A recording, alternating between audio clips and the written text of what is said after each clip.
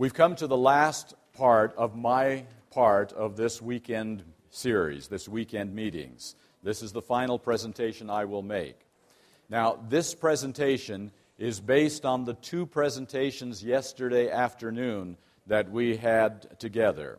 So what I'm saying is that this presentation will make clear sense if you understand what we talked about the nature of sin. The nature of sin is critical to our understanding of what we're going to say today.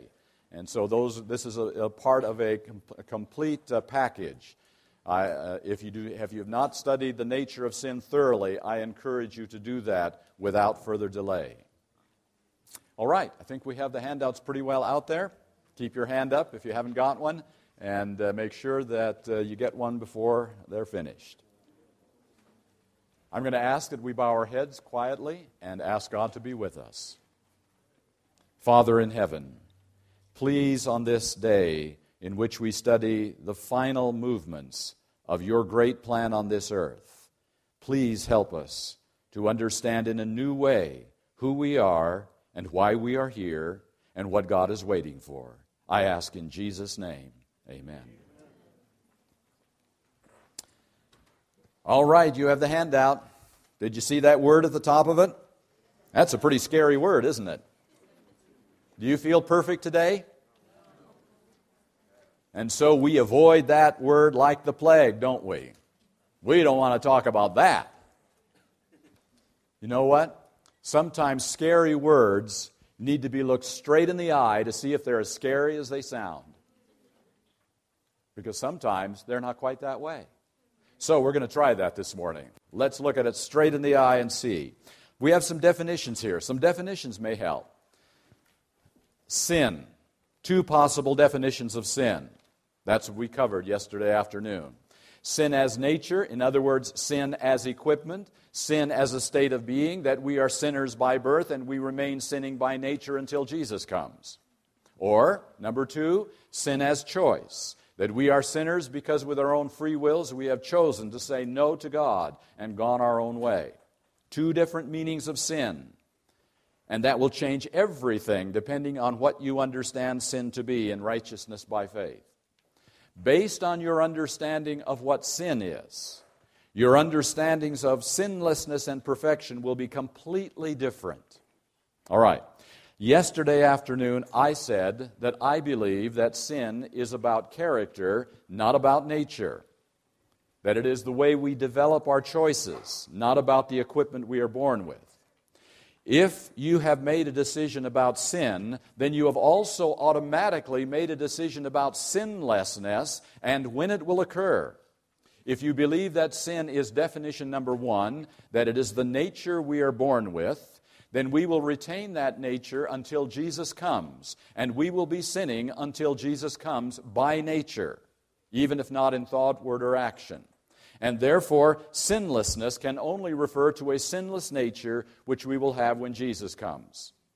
However, if you believe that sin is the character we develop by our choices, then we will believe also that sinlessness is the character developed by God's power and can take place before Jesus comes.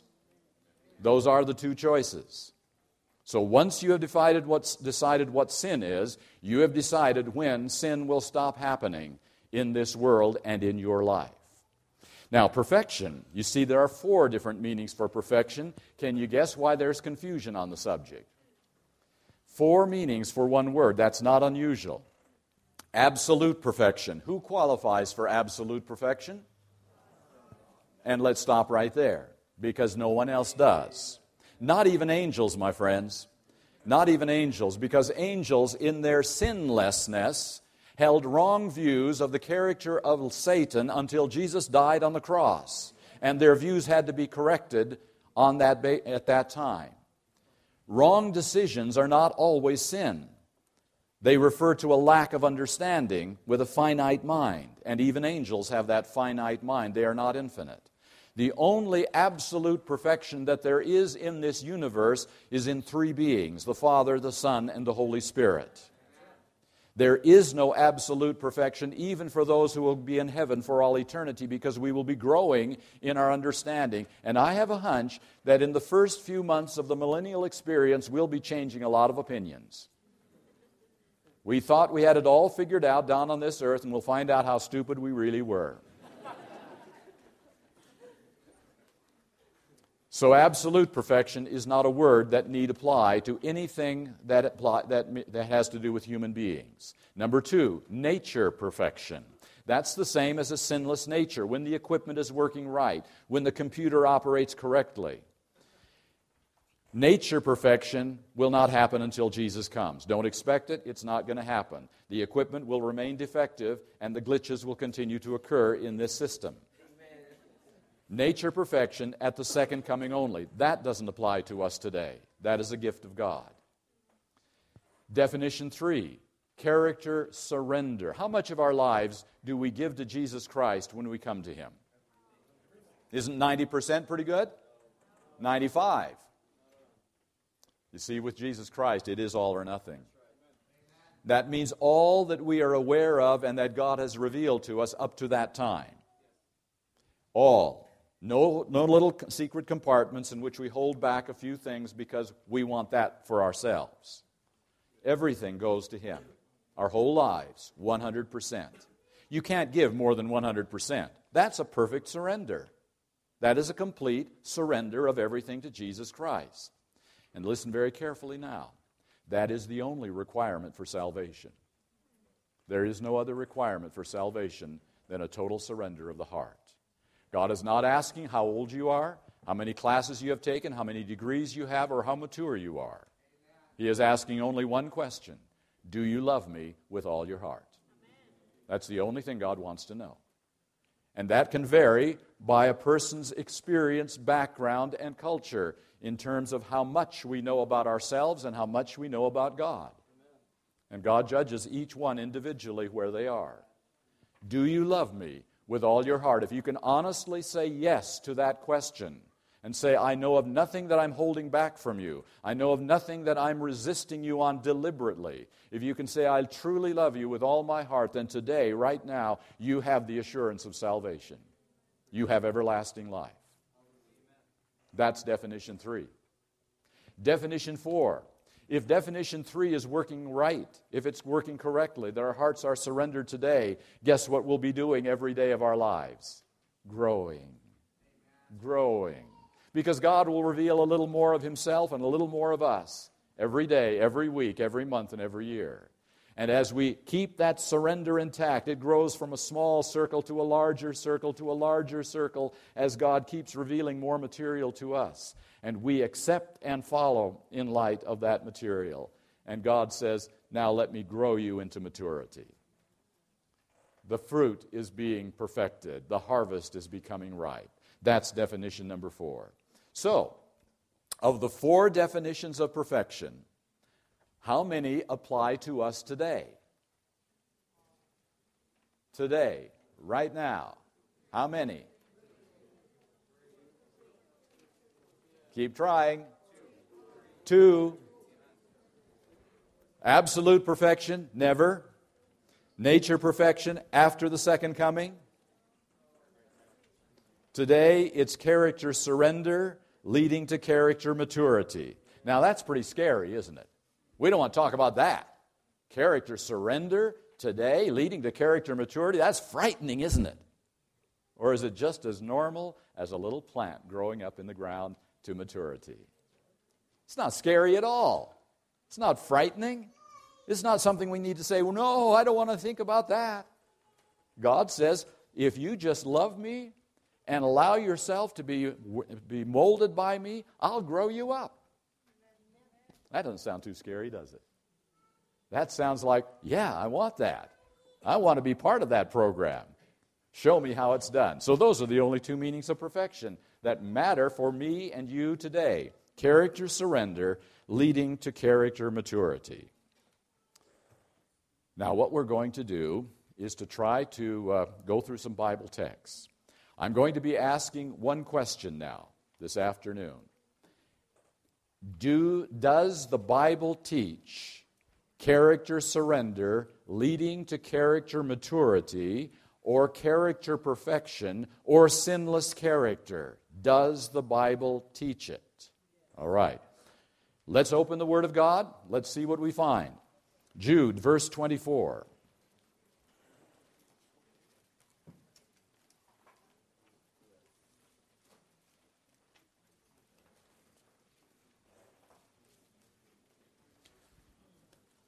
Point number one. Every text we are going to read this morning is a text of promise. There are a lot of commands in the Bible. We're not going to read any of those texts. Every text we will read is a promise. Here's the first one. Now unto him that is able to keep you from falling, and to present you faultless before the presence of his glory with exceeding joy. Is that a promise? Amen. That isn't a demand, is it? It says he is able to keep you from falling. Well, I like that. That sounds good to me. Go to 2 Peter chapter 2, verse 9 with me. 2 Peter chapter 2, verse 9.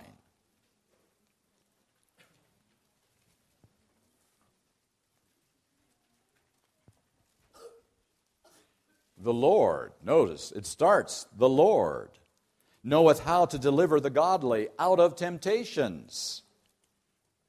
If you've been delivered out of a temptation, what haven't you just done? You haven't fallen under it. You haven't yielded to it. And who does the delivering? The Lord knows how. We don't, my friends.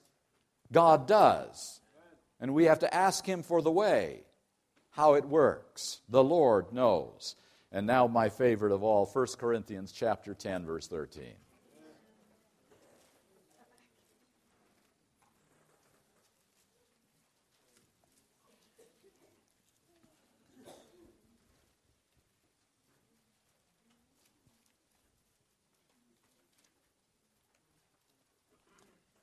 There hath no temptation taken you, but such as is common to man. In other words, we're all in the same boat together.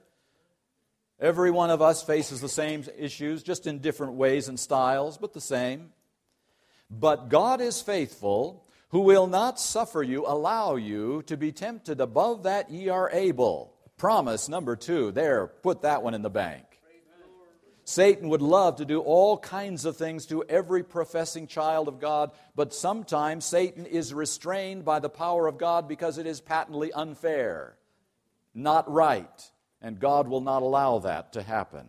He will not allow you to be tempted above your ability and with his help to deal with that temptation, but will with the temptation also make a way to escape that you may be able to bear it. Is there really, really, really a way of escape for every temptation that ever comes to our minds and our thoughts? Wow. What if we took the way of escape? What if we did? What would happen if we took the way of escape? All right, so what is that magical way of escape? Let me share a few thoughts. I find that it is a very difficult thing for me to do to sin against God while I'm on my knees talking to him. It may be possible, but it's difficult. And I found one other thing about myself that I don't like so well. I have found that when there is a very attractive, enticing temptation coming to my mind, I don't feel like praying just then. Oh, I'll get to it, Lord. I'll get to some prayer in 10 minutes, 15 minutes, okay? Give me a little time. I want to think this one through.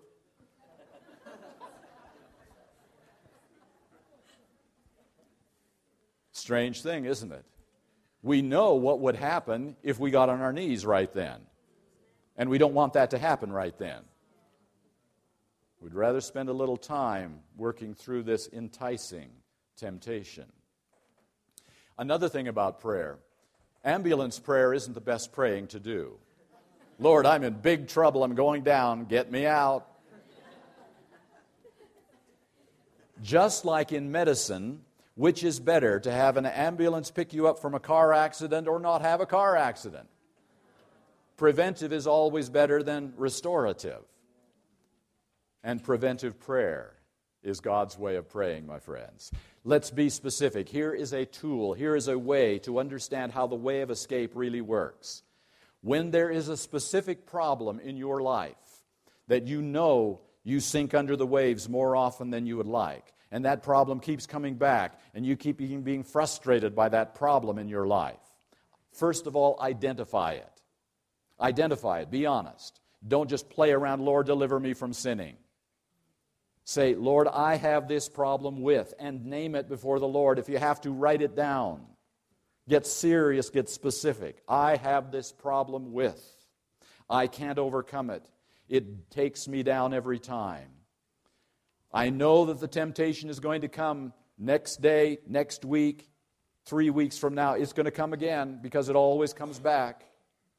And I know that when it comes, I'm no match for it. So, Lord, I'm going to turn this one over to you because I don't have the power to deal with it. I'm going to give this, and name it. I'm going to give this to you right now. I'm going to ask for your power to come into my life, and I'm going to ask that you do what I cannot do in resisting this temptation. That's preventive prayer. And then, folks, don't pray it just once. If you have to, pray it 5 times a day. Because you know what Satan is waiting for? When you forget to pray. When you forget to put it before the Lord. And he says, oh, there. He didn't put it before the Lord. Now I'll come at him. Or her. So, two principles on preventive prayer. Be specific and be persistent. Be specific, name the sin that is dragging you down. And be persistent in praying it regularly, putting it regularly before the Lord. And you know what? A while later, you will realize, hey, that isn't dragging me down like it used to. Something is different than it was before. It does happen. I guarantee it. I've experienced it. It works. It's a little bit of, you have to apply a little bit of careful persistence and careful thought to it, but it works. And then when you're all done having the victory over that sin, then you can start on sin number 2 in your life.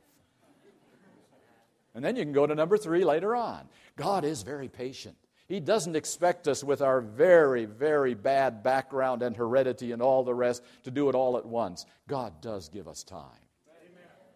And He allows us to grow in Him. And so preventive prayer is an outstanding way. Now, I'm going to share some things that I have found in a very fascinating place in the Spirit of Prophecy. It's not in your outline. That are ways of escape.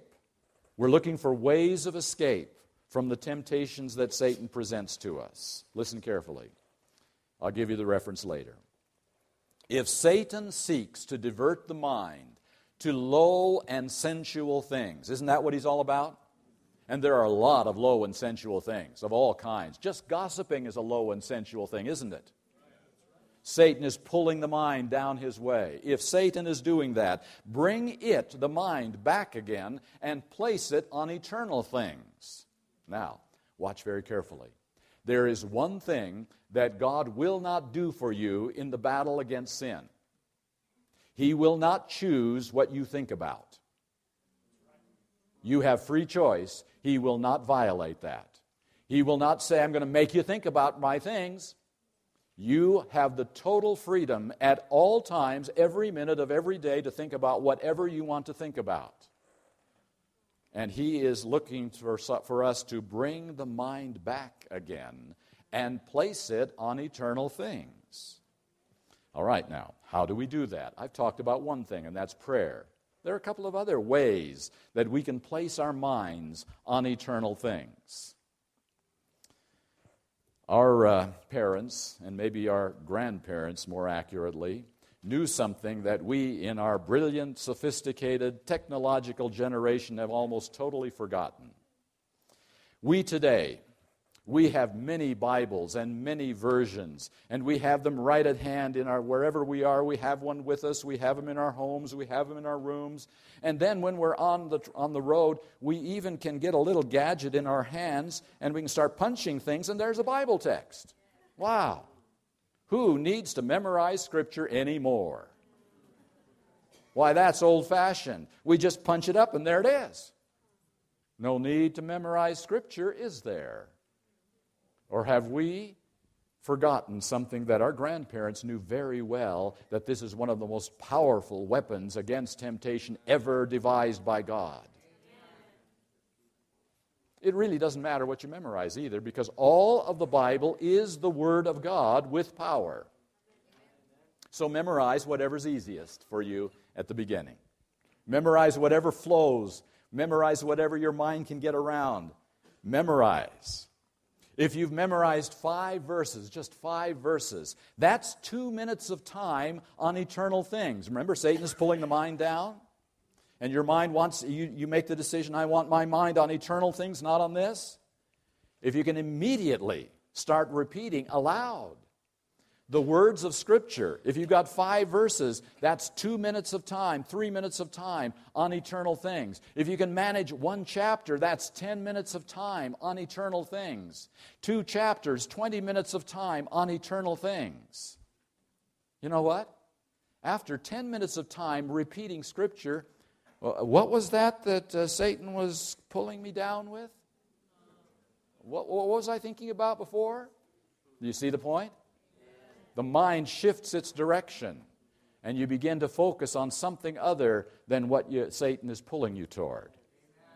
There's another way, even easier than memorizing Scripture, and that is singing. It works. Songs are even easier to memorize than Scripture because they flow with music. And if you can just break out in song when that thought hits you, all of a sudden you've got several minutes of time away from that thought. Doesn't work too well in the middle of church, but other places it works very well. On the subway, there you are. 3 ways, 3 methods of getting our mind on eternal things. Prayer, preventive prayer, that is. Scripture memorization, and song. 3 ways to get your mind on eternal things. Now remember, so far we haven't had any victory over sin. All we've done up to this point is get our mind off of one thing and onto another thing. No victory yet. But we've gotten ourselves into a place where victory is possible. Now listen carefully. When the Lord sees the determined effort made to retain only pure thoughts, you know that's all He wants to know? Are you serious? What do you really want to think about? That's what He's asking. Do you want to think about this or do you want to think about that? Which is your choice? Are you serious? When the Lord sees the determined effort made to retain only pure thoughts, He will attract the mind like the magnet. All right, watch what's going on here. Here is Satan pulling this mind of ours down to his level. And you, by your permission, have granted Christ the opportunity to grab hold on the other side. And He's going to pull the mind to His level. Who is going to win that little tug of war? Are you sure? Are you absolutely sure? Christ is going to win the tug of war in your mind. Mark it down. If you just let Him have the handle to your mind. If you just let Him have permission, then notice what happens. He will purify the thoughts. Don't think you're going to do it. Don't think you're going to do it. It's going to take a miracle of God to get this mind purified. Everything up to this point has been moving your mind toward the place where a miracle can happen, because it can't happen over here.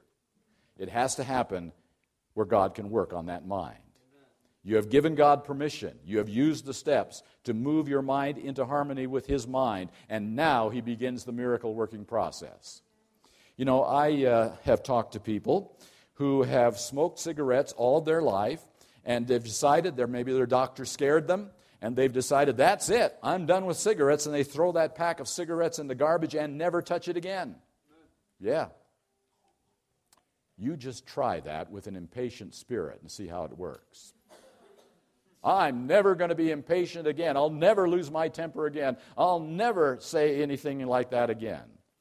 Well, never again lasts 2 days generally.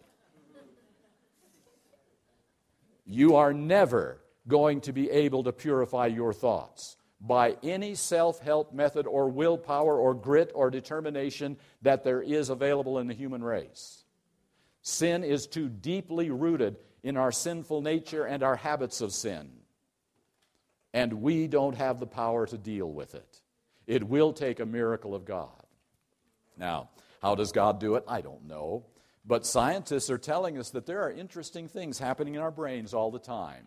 When a sensory input from the outside comes into our brain, it begins to pass through certain pathways in the brain that connect with others by little synapses that electrical impulses cross those, and they form what they call boutons, or little buttons or enlargements on the ends of nerve fibers, so that the message can travel rapidly and quickly down those pathways.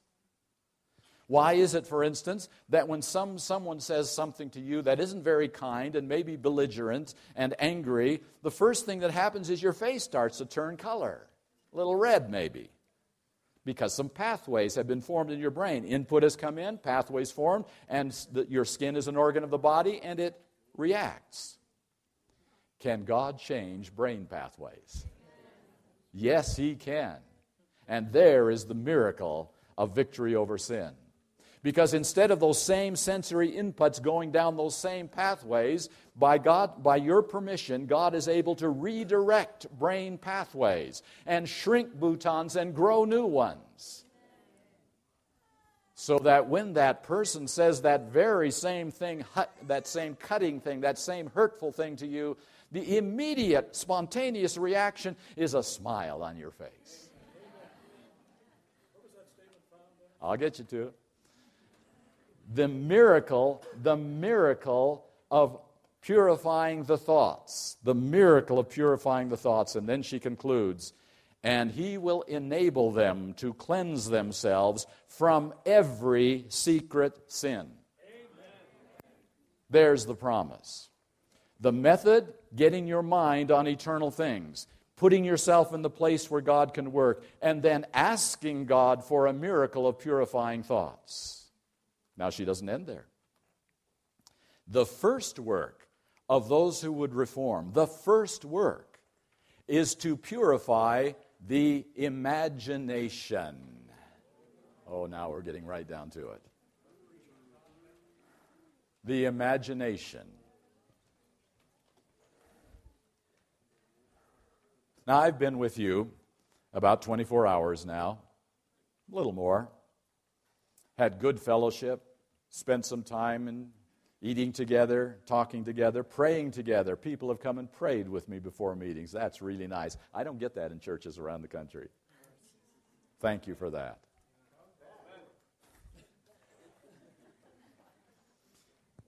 As far as I can tell, all of you are ready for translation just about now. I haven't heard anyone lose their temper. I haven't heard anyone gossip. I've heard no unkind words.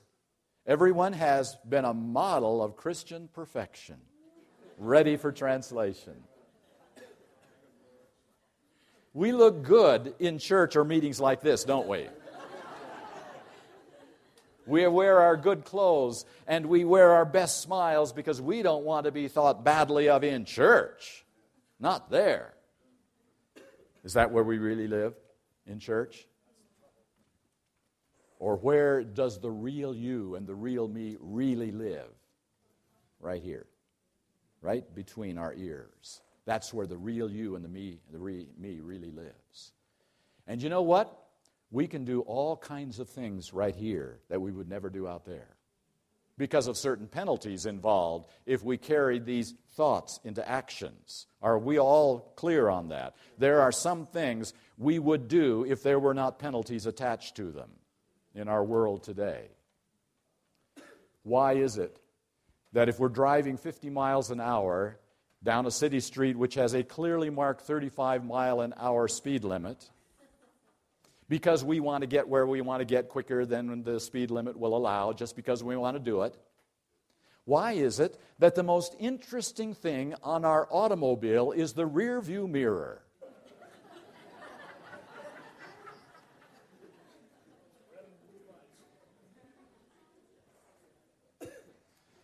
You see, we're not interested in obeying the law.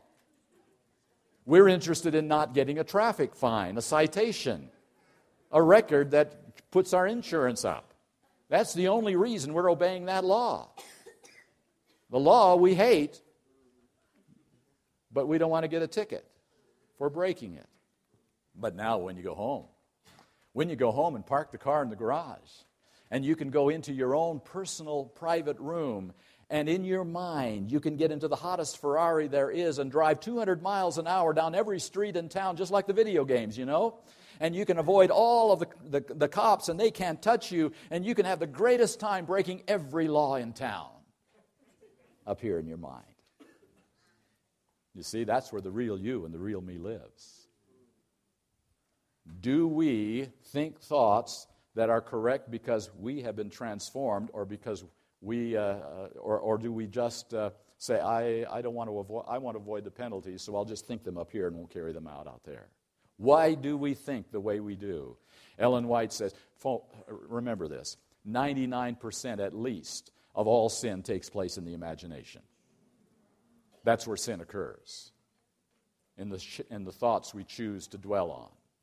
The first work is to purify the imagination. When tempted to yield to a corrupt imagination, then, notice the next word, flee to the throne of grace and ask for strength from heaven. Flee is the correct word, just like you would be doing from a robber. Flee to the throne of grace and pray for strength from heaven. And then she says, in the strength of God, the imagination can be disciplined to dwell upon things which are pure and holy. In the strength of God. Never in our own strength. Never in our own capabilities. That's 1 Corinthians 10:13, my friends, in other words. The reference is Mind, Character, and Personality. That compilation, MCP, Volume 2, page 595. Volume 2, page 595. 1 Corinthians 10:13 says there is a way of escape for every temptation that comes to us. Let us be serious about the way of escape. Let us not say, Lord, just help me to stop sinning. That's no way of escape at all. Let's find the way that God has designed for us to escape these temptations that beset us. Please turn to 2 Corinthians chapter 10, verse 5. 2 Corinthians chapter 10, verse 5. Now, watch carefully, folks. If your faith level is pretty weak this morning, I would encourage you to close your Bibles for the next 3 texts, because you will not survive them. Your faith is going to have to be mighty strong to believe what we're going to read, because what we're going to read sounds absolutely ridiculous and impossible. All right? Fair warning. If you look it up, 2 Corinthians chapter 10, verse 5. Casting down imaginations and every high thing that exalteth itself against the knowledge of God, and bringing into captivity most every thought to the obedience of Christ. Now, I gave you the reasonable understanding of this verse, didn't I? How in the world is it possible for a human being like you and me, with our minds all messed up by heredity and our choices to sin, to have every single thought, 100% of the time, every day of the year, in captivity to Jesus Christ? Now, how many sins would we be committing if that were true? 0. So this is a text that can't possibly mean what it says. This is one of those impossible to believe texts. There are a few of those in Scripture. You kind of write them off. You set them aside because God doesn't mean what He said. Bringing into captivity. Now let me ask you a simple question. Was every thought of Jesus Christ in captivity to His Heavenly Father? See how easy that was to answer? And if Jesus had the same heredity and the same temptations and the same problems that you and I have to face, and if His mind could be in captivity to the Heavenly Father, then why should we be so afraid of letting this text apply to us today? Because this is about us, it's not about Christ. And what I said yesterday was, the only way I know how to talk about righteousness by faith is to talk about the one who was righteous by faith. and how he lived that life. And then maybe I'll have a clue as to what the experience can be for me today. Without that, I'm floundering in a sea. All right, let's try another impossible text. Galatians chapter 5. Galatians chapter 5.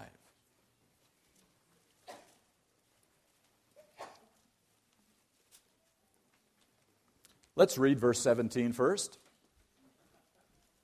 For the flesh. Now, what we talked about yesterday was every time you read the word flesh in the King James Version of the Bible, it means not what is on your bones. It has nothing to do with that. It means everything about us, mind and body, as a result of the fall. That's the word flesh. Every time you read it in the New Testament, it means our fallen nature, mind and body. For the flesh, this fallen nature, lust against the Spirit, and the Spirit against the flesh. And these are contrary the one to the other. You figured that out already. The Spirit and the flesh are at opposite poles. The Spirit and the fallen nature are opposite to each other, and they pull in different directions. Now let's read verse 16. This I say then, walk in the Spirit, and ye shall not fulfill the lust of the flesh. Now let's break that down. For those of you who were in my seminar yesterday afternoon, James 1:14, what is the lust of the flesh? Give me a one-word substitute for the phrase, the lust of the flesh. Temptation, thank you. The Christian world would say sin. The Christian world defines sin as anything that pulls us even if we don't yield to it. That means we sin pretty constantly and can't do much about it. It is all about the nature of sin that defines these texts. No, James 1:14 says the lust of the flesh is temptation. It is the pulls of nature. Now, give me a one-word substitute for the phrase, fulfill the lust of the flesh. That's sin. Now let's read the text again. Walk in the Spirit, and ye shall not sin. That's pretty tough, isn't it? I've been walking in the Spirit now a long time, and I'm still sinning. Can't mean what it says. Walk in the Spirit, and ye shall not sin. Turn it around. If we are sinning, we are not walking in the Spirit. No, that can't be right. That can't be literal. That's got to be some symbolic, allegorical meaning that we have to let some scholar figure out for us. Can't mean what it sounds like, because it hasn't been true in my experience or anyone I know. My friends, are we basing our understanding of the Word of God and righteousness by faith on our or anyone else's past experience? And the answer is yes, we are. That is what is defining righteousness by faith in the Christian world and in the Adventist church today. What I have experienced or not experienced becomes the norm for what the Bible must mean. Let us give that up. Let us decide to base our understandings on the Word of God even when it is totally contrary to reason and experience. It's called faith. Righteousness by faith. Faith in what God has promised. Walk in the Spirit, and you shall not sin. My friends, easy question. Does the Spirit, the Holy Spirit, sin? Well, does He sin in you and me then? Okay. So what happens when I sin? I say, not in words, but actually I say, Holy Spirit, would you just step over there a couple of minutes? I'm going to be about something over here, and I'll get back to you in a few minutes. And then you can sin. And that's the only way you can sin. Because the Holy Spirit will not sin in you. A teacher of mine put it so simply so many years ago, Christ in, sin out. Sin in, Christ out. There are no two masters here. Either we serve Christ or we're serving sin, and that is Satan. One or the other. And so right here, my friends, it says that if we are truly walking in the Spirit, which is supposed to be what we are when we're born again, then we will not be sinning against God. One of those impossible texts. One more impossible text. 1 John chapter 3. The toughest of them all.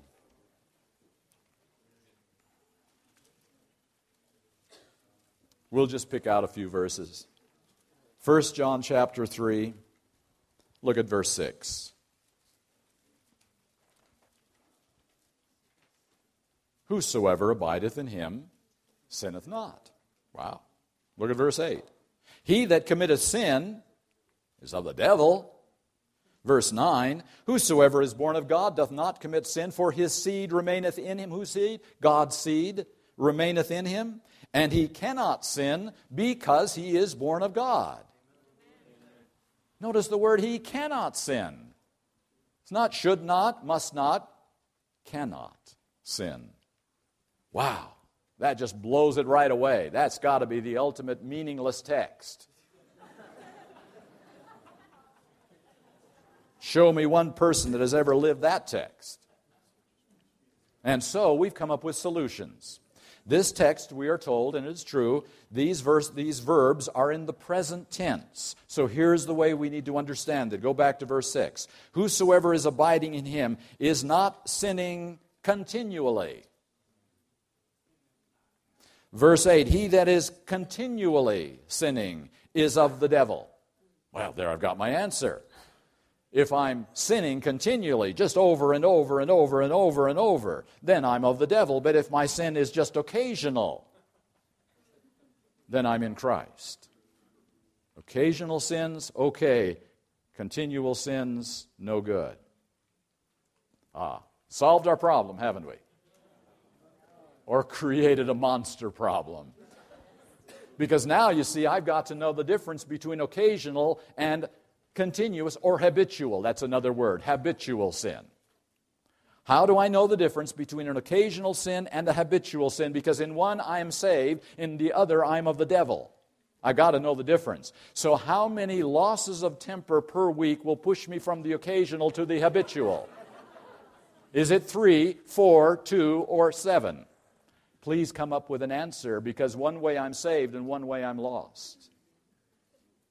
How many times do I have to cheat on my income tax before it becomes habitual? Oh, those are good questions, aren't they? Catholic Church figured this out centuries before we're here. There are two kinds of sin, they say. One is mortal and one is venial.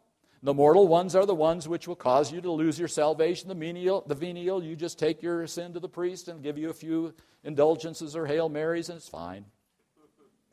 Big sins, little sins. Major sins, not so major sins.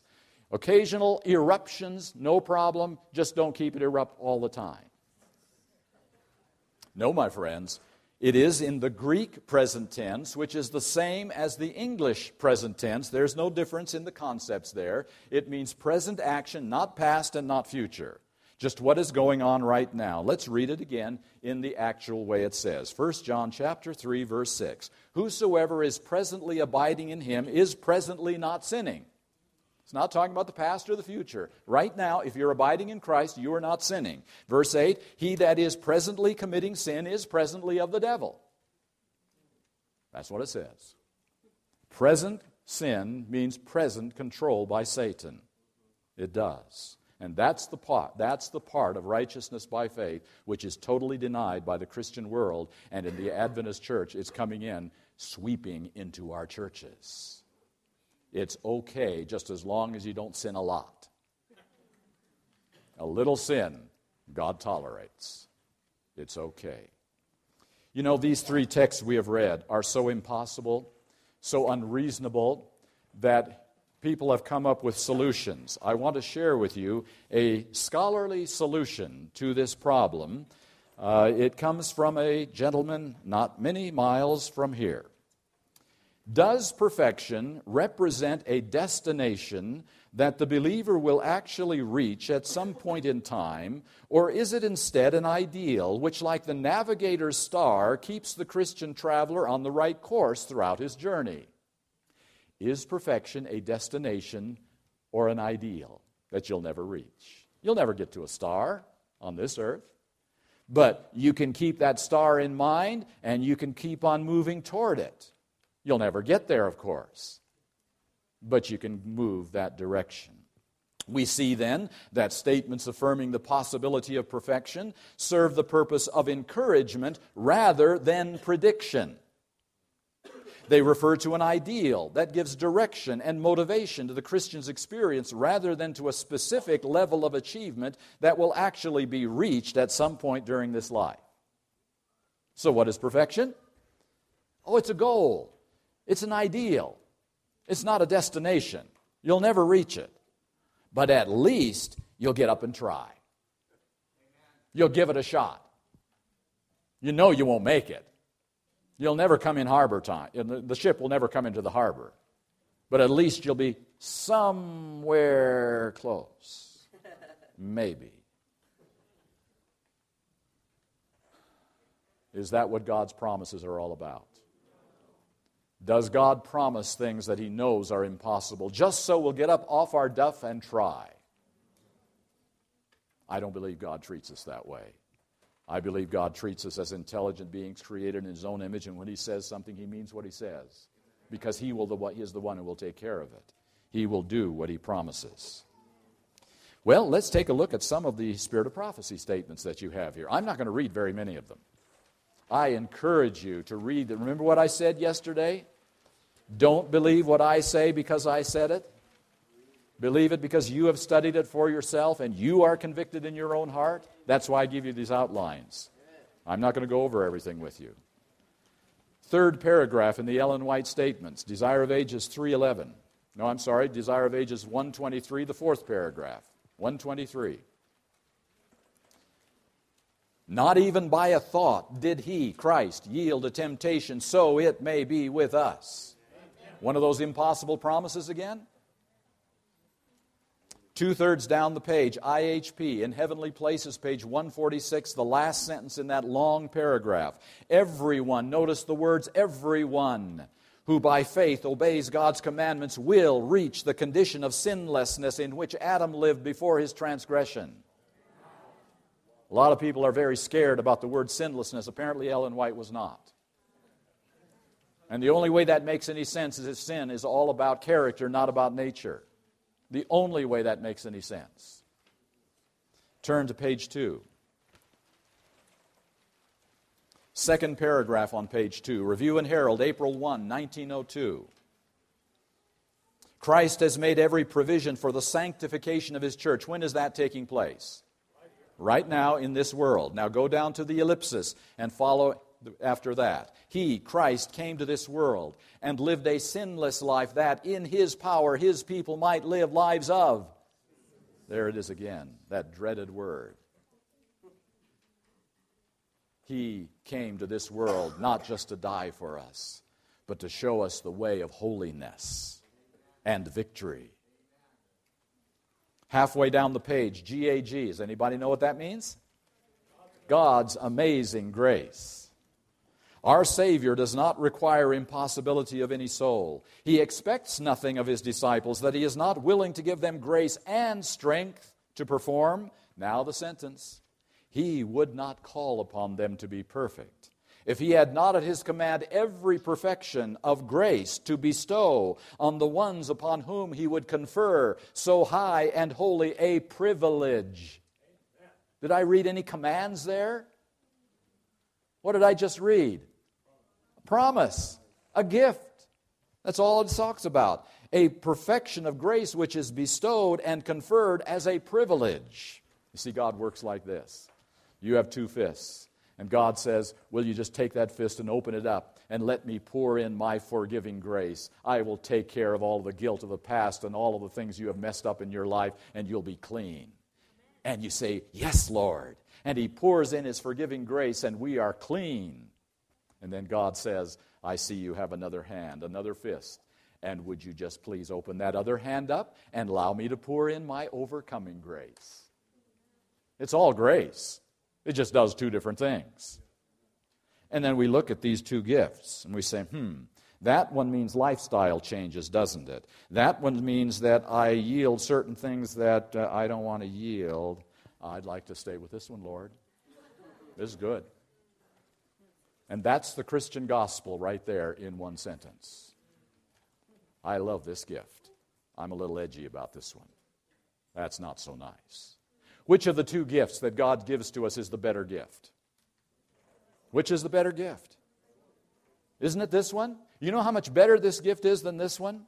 There is coming a time, maybe not far off in our own experience and our lifetime, when God is going to remove for all eternity this beautiful gift of forgiving grace, and it will be removed from every human being on the planet. And only this other gift of overcoming grace will be in play for the rest of eternity. Now, why is God going to do that? Because He rips away things we need? Does God ever do that? Does He take away things that are necessary for our survival and our salvation? He only takes away, He ends things that have no meaning anymore, no relevance, no purpose. Because you see, it's God's plan that He will fill us so full of overcoming grace that this other gift will no longer be necessary. And He says, why, I can step out of the heavenly sanctuary, put on different clothes, do a different job, and we're on to new business. We're getting ready for eternity. And we'll just dispense with what is no longer needed. Forgiving grace. You see, forgiving grace is like a halfway house out of jail. It helps you to kind of get in the way of the world, but not completely yet. You can adapt a little bit. Is the halfway house the end of the destination? God wants to take us to the real world, the real experience.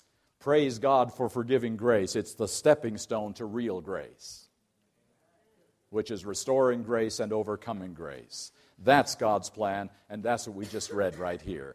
Overcoming, any talk about perfection, any talk about sinlessness is a gift of God's grace.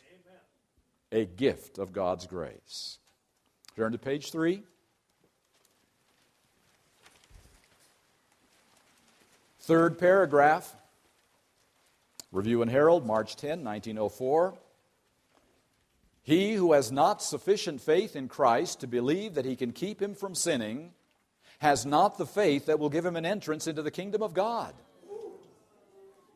See, what we're talking about right here, my friends, is faith. It is righteousness by faith, and faith means believing the promises of God as they stand, no matter what my experience in the past has been or people around me. That's faith. That's faith. Believing what God says as He says it, even if it seems unreasonable to us. And that's why it says that if we do not have that faith to believe that He can keep us from sinning, we do not have the faith that gets us into heaven at all. Because it's all about faith. And then she talks about Enoch, 2 paragraphs, and then 2/3 down the page, that wonderful sentence, and there are Enochs in this our day. You mean there are people ready for translation in this our day? Oh, well, will you show me who they are? Who are you ready? Are you perfect yet? Oh, my, the questions we ask. I know virtually nothing about myself, much less about you. The only one who knows, if there are Enochs in this our day, is the only one who needs to know, and that is our Heavenly Father. Because it's about Him, not about us. Can He produce Enochs? Yes, He can, and He knows who they are, and that's all we need to know. And on the other side, we can ask the questions we're asking today. To ask them today is ridiculous. And there are Enochs in this area. And then the next 3 paragraphs warn us that we will not going around saying, hey, I'm an Enoch. I haven't sinned for 3 years. Because what have we just done right then? We've just sinned.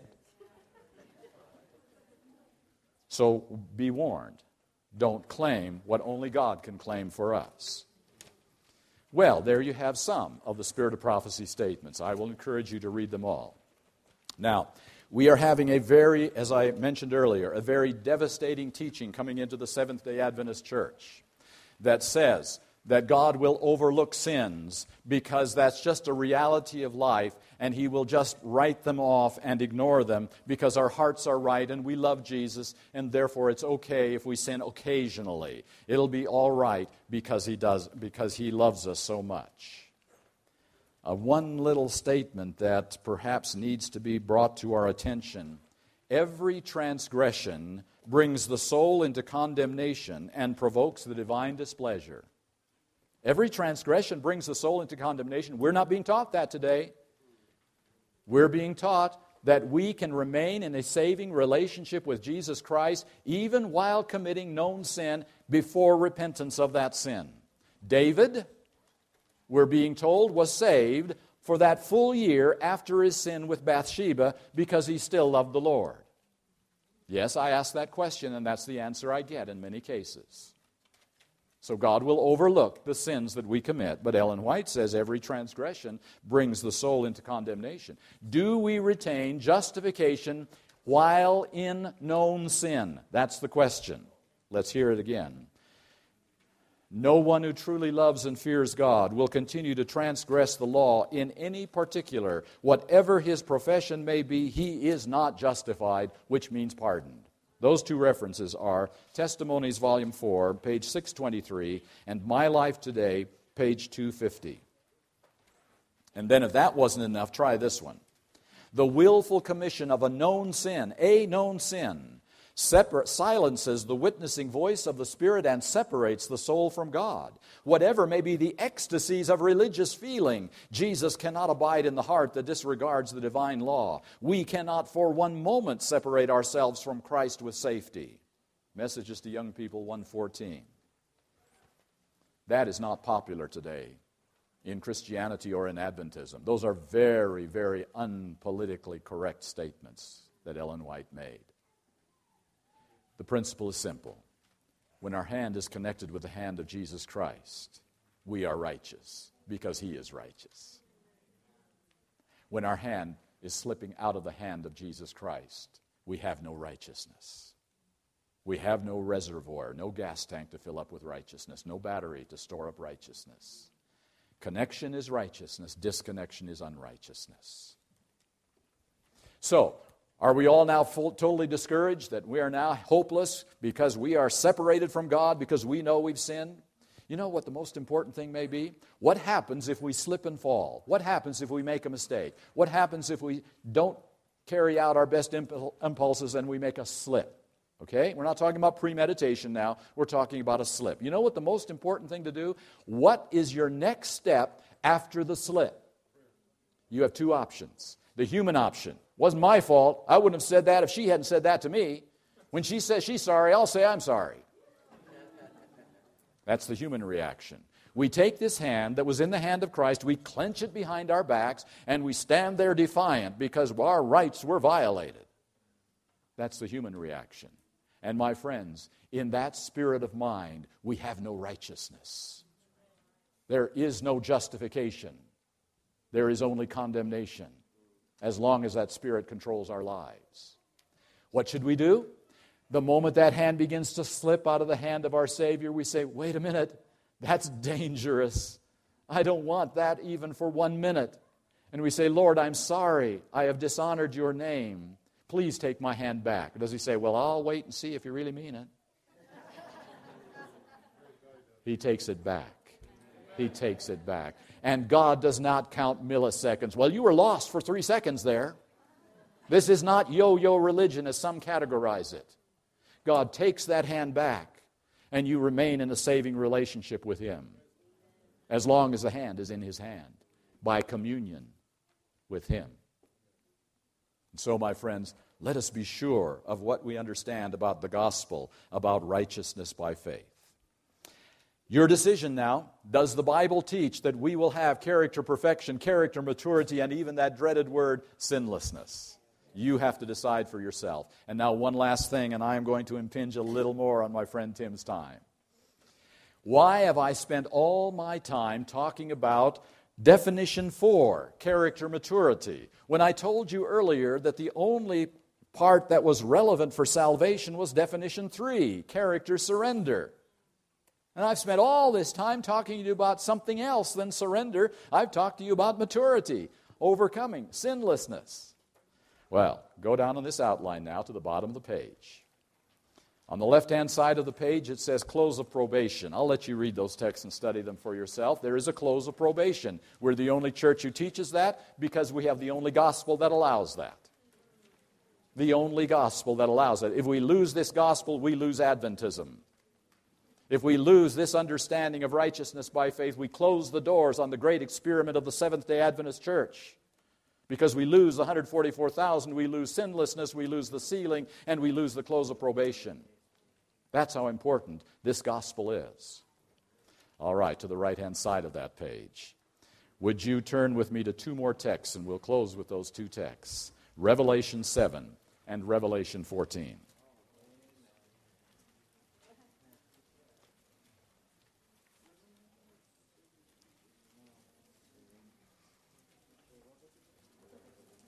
Revelation 7:1 describes our time with the four angels struggling to hold the winds of strife, holding them back so this earth is not destroyed. And verse 2 describes an angel coming from the east with a seal, the seal of God. In verse 3 he says, "Hurt not the earth, neither the trees, neither the sea, nor the trees, till we have sealed the servants of our God in their foreheads. And I heard the number of them which were sealed, and there were sealed 144,000 of all the tribes of the children of Israel." Mark it down. There will not be an end to this world's pain, struggle, and misery until God's people are sealed in their foreheads. It is not about how many people we witness to. It is not even how many people we baptize. It is not even about how many in the 1040 window are brought to Jesus Christ. It is about God's people ready for the seal of God. When that happens, there will be a latter rain, there will be a loud cry, and the gospel will go to the world overnight. Amen. God is waiting not for the Pope in Rome to do something. He is waiting for you and me. Amen. Now, what does that mean, that we receive the seal of God in our foreheads? Turn to Revelation 14.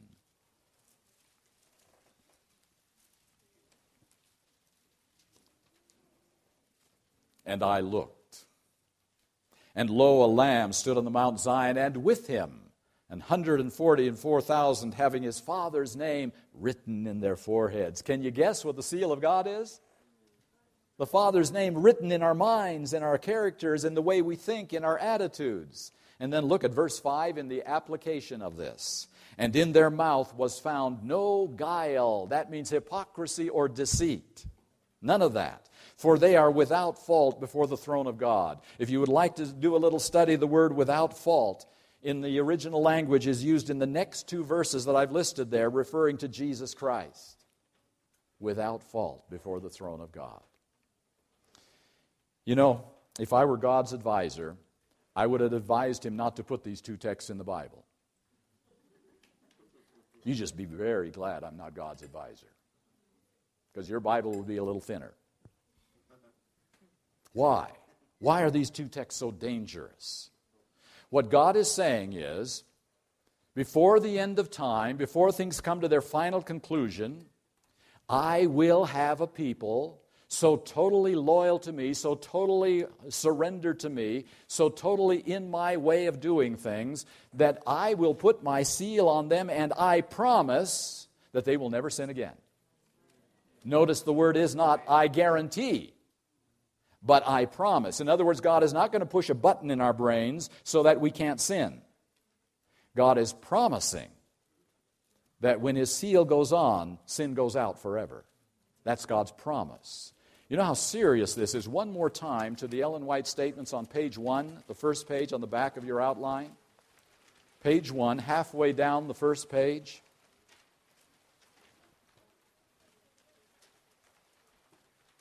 Halfway down the first page, Desire of Ages 671. The very image of God is to be reproduced in humanity. The honor of God, the honor of Christ is involved in the perfection of the character of His people. Whose honor is at stake here? Not mine. I've got no honor here. I've got nothing that stands at stake. It is whether God can carry out His promise. That's what's at stake. And what is His promise? His promise is, he that is faithful will be faithful still and holy still, and he that is unjust will stay that way. There will be no shifting camps. And Satan says, wait a minute. I know Priebe pretty well. I know the places in his life that I've been very successful in before. You mean when that seal goes on, that you're going to step out of the heavenly sanctuary, forgiving grace will be removed, and it will be all or nothing from that point on? And if I get 51% of the sealed ones to sin, I win? Is that it? How many of God's sealed ones does Satan have to get to break their vows to prove that God is a liar? One person, one time. And God's great plan is gone because His honor is gone, His credibility is gone, His promises haven't been fulfilled, and He has proved to be a liar. Satan says, bring it on. I'm ready. I thought I got defeated back there at the cross. It looked pretty bad. But then I was able to take the whole Christian church down with me. And then there was a Reformation, and again, it didn't look so good, but I got them too. And then there was a last day church, and it didn't look so good for a while, but then they started down the same road too. I think, Satan says, I'm still going to pull this one out of the fire. It's the last of the ninth with 2 out and 2 strikes, but I've got one more chance. And I'm going to get this one. Because it isn't Christ I have to deal with anymore. It's Priebe. And he's a pushover. I'm going to get him. And Satan says, let's bring it on. Close probation. Just go ahead, God, and close probation. And then I'm going to turn loose the greatest deceptions, the greatest temptations that I have ever brought to this world upon your chosen remnant people. And we will see who's going to win this one. We will see. Listen, my friends, you don't get in a steel box in the close of probation. That's not what protects you. It is faith in the promises of God that protects you, and that alone. And the only thing you've got going for you is this word, the Word of God that we've been reading, and those impossible promises. That's all you've got. And the only way you will stand up against Satan's determined final-ditch attempt, I mean, he is like an animal that is cornered with no chance to get out except straight at you. And he's coming straight at us. And he is going to use every temptation and persecution and ability that he has in his hands to get one of us to slip one time.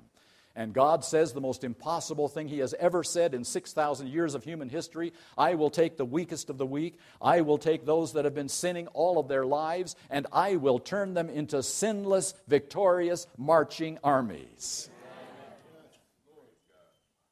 I'm glad I'm not God's advisor. How about you? God put the texts in the Bible because He means what He says. Now I've talked enough about Satan. Do you believe that God is going to win this battle? That carries one simple price tag with it.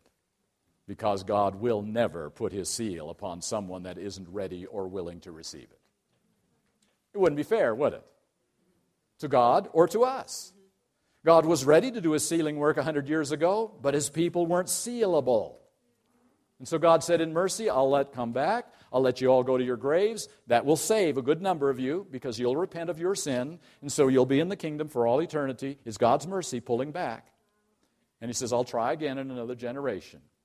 So, my friends, we have the same option right now. If we are a little bit, I don't know about sealing. That doesn't sound like what I want. God in mercy will pull back again. He will do it. Because He is going to win this great controversy, my friends. And He will not win it with half Christians. And so He'll pull back again if He has to. And you and I will go to our graves wondering why our songs and desires and hopes were thwarted again. And God will find a generation that will be Revelation 14 and 7. He will find a generation. That's the price tag. God will win, but through whom and when? So you know my next question, don't you? Will you and I be that generation? That's all. It's not a matter of what God has said and what God can do and all the rest. It's about whether you and I will be that generation. And the only way you and I can be that generation, my friends, and here's my final appeal, my last word of this weekend together, the only way you and I can be that generation is if with all our hearts and minds and souls and bodies, we want more than anything else in this life to be the final generation sealed by God. We have to want it, folks. We can't just sit back and say, well, I'll wait for the sealing. We have to want it. We have to make sure that we will repeat the mistakes of previous generations if we don't learn from them. We have to learn why it didn't happen 100 years ago and why that beautiful message was set aside and buried and is now coming back to life. It's not a coincidence, it's providence. The same message that would translate God's people 100 years ago will translate God's people today. And we're deathly afraid of that message in many cases because we don't like the implications. And so, my friends, my appeal to you is very simple this morning. If you want to be the generation that will see Jesus Christ come, if you want to be the ones who are sealed by God, then go home after this meeting. Don't do it now, because we're all just kind of listening to meetings. We don't have much time to think. We're just kind of going to dinner and coming back and listening to another meeting. When you go home and you have some downtime, some alone time with God in your private place of prayer where you and God talk together, do some wrestling with God. Do some agonizing with Him. Very few of us know what it is to wrestle with God and agonize and pour out our hearts to Him for the sins in our lives that have been thwarting God's purpose and keeping Satan alive and running this planet and killing babies on it. Let us get serious about who God calls this generation to be and what must happen. And when those sins in our lives that we know are thwarting God's plans, let us say, Lord, I'm going to lay them all before you. Take every one of them out. Remove them from my life. Let Jesus Christ come into my life, and I will be walking in the Spirit. And then these mysterious promises will be real. Let's be sealable Seventh-day Adventists, my friends. That's all that Adventism is about. If we are, Adventism succeeds. If we aren't, Adventism goes into failure mode. That's all that Adventism is about, is whether we will be a sealed generation. That's what remnant means. The final, sealed, holy generation that proves that Satan is the biggest liar in the universe. And he has no power. Not when it counts. That's what will take Satan down and bind him for 1,000 years. That's the only way he's going to get bound. A fit man must take the scapegoat into the wilderness. And that fit man, I believe, is God's last generation, under God's power, that take the scapegoat away and bind him for 1,000 years. That's all I want to say, folks. Let's be that generation. Let's be the 144,000. Let's be Seventh-day Adventists. How about it? This is a unique message, a unique people, and a unique experience, and let's be it. Let's not play on the edges of Christianity anymore. Let's be that generation that will see Jesus Christ come in the clouds of heaven. Would you get on your knees as far as possible with me? And let's ask God for that to happen.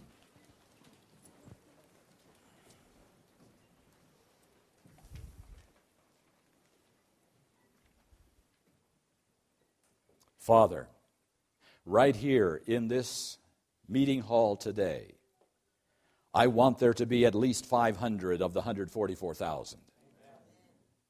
I want there to be this group that will be the signal lights for everyone that they come in contact with, for everyone that they are talking to, that something big is happening in the Seventh-day Adventist Church. That there is something beyond the imagination of anyone just on the horizon of our experience. And I want this generation that we are alive today in to be the last one that will see Satan's rulership of this planet and his angry activities. Let us stop the mouth of the lion by your power. So, Father, take us, weak, sinning, hardly able to resist anything that comes our way, and turn us into the miracle of all miracles, a generation of victorious Christians who have stopped sinning in their lives because they would rather die than to dishonor your name. Oh, Lord, take us. Take us and make us the impossible dream of the whole universe. The ones that will take this witness to the entire universe and tell the rest of the unfallen worlds how powerful God really is, so that sin can never arise a second time. Oh Lord, may we see the beauty and the glory and the wonder of being the possible last generation. No other generation, not even Abraham's time and not Paul's time, is even close to this time. This is the generation above all others that have ever lived on the face of this earth. Let us be that generation, Lord. Let us commit ourselves to you, Lord, so that you can do the impossible in us. And we thank you because the victory has been gained in Jesus Christ, and we claim that victory today in his name. Amen.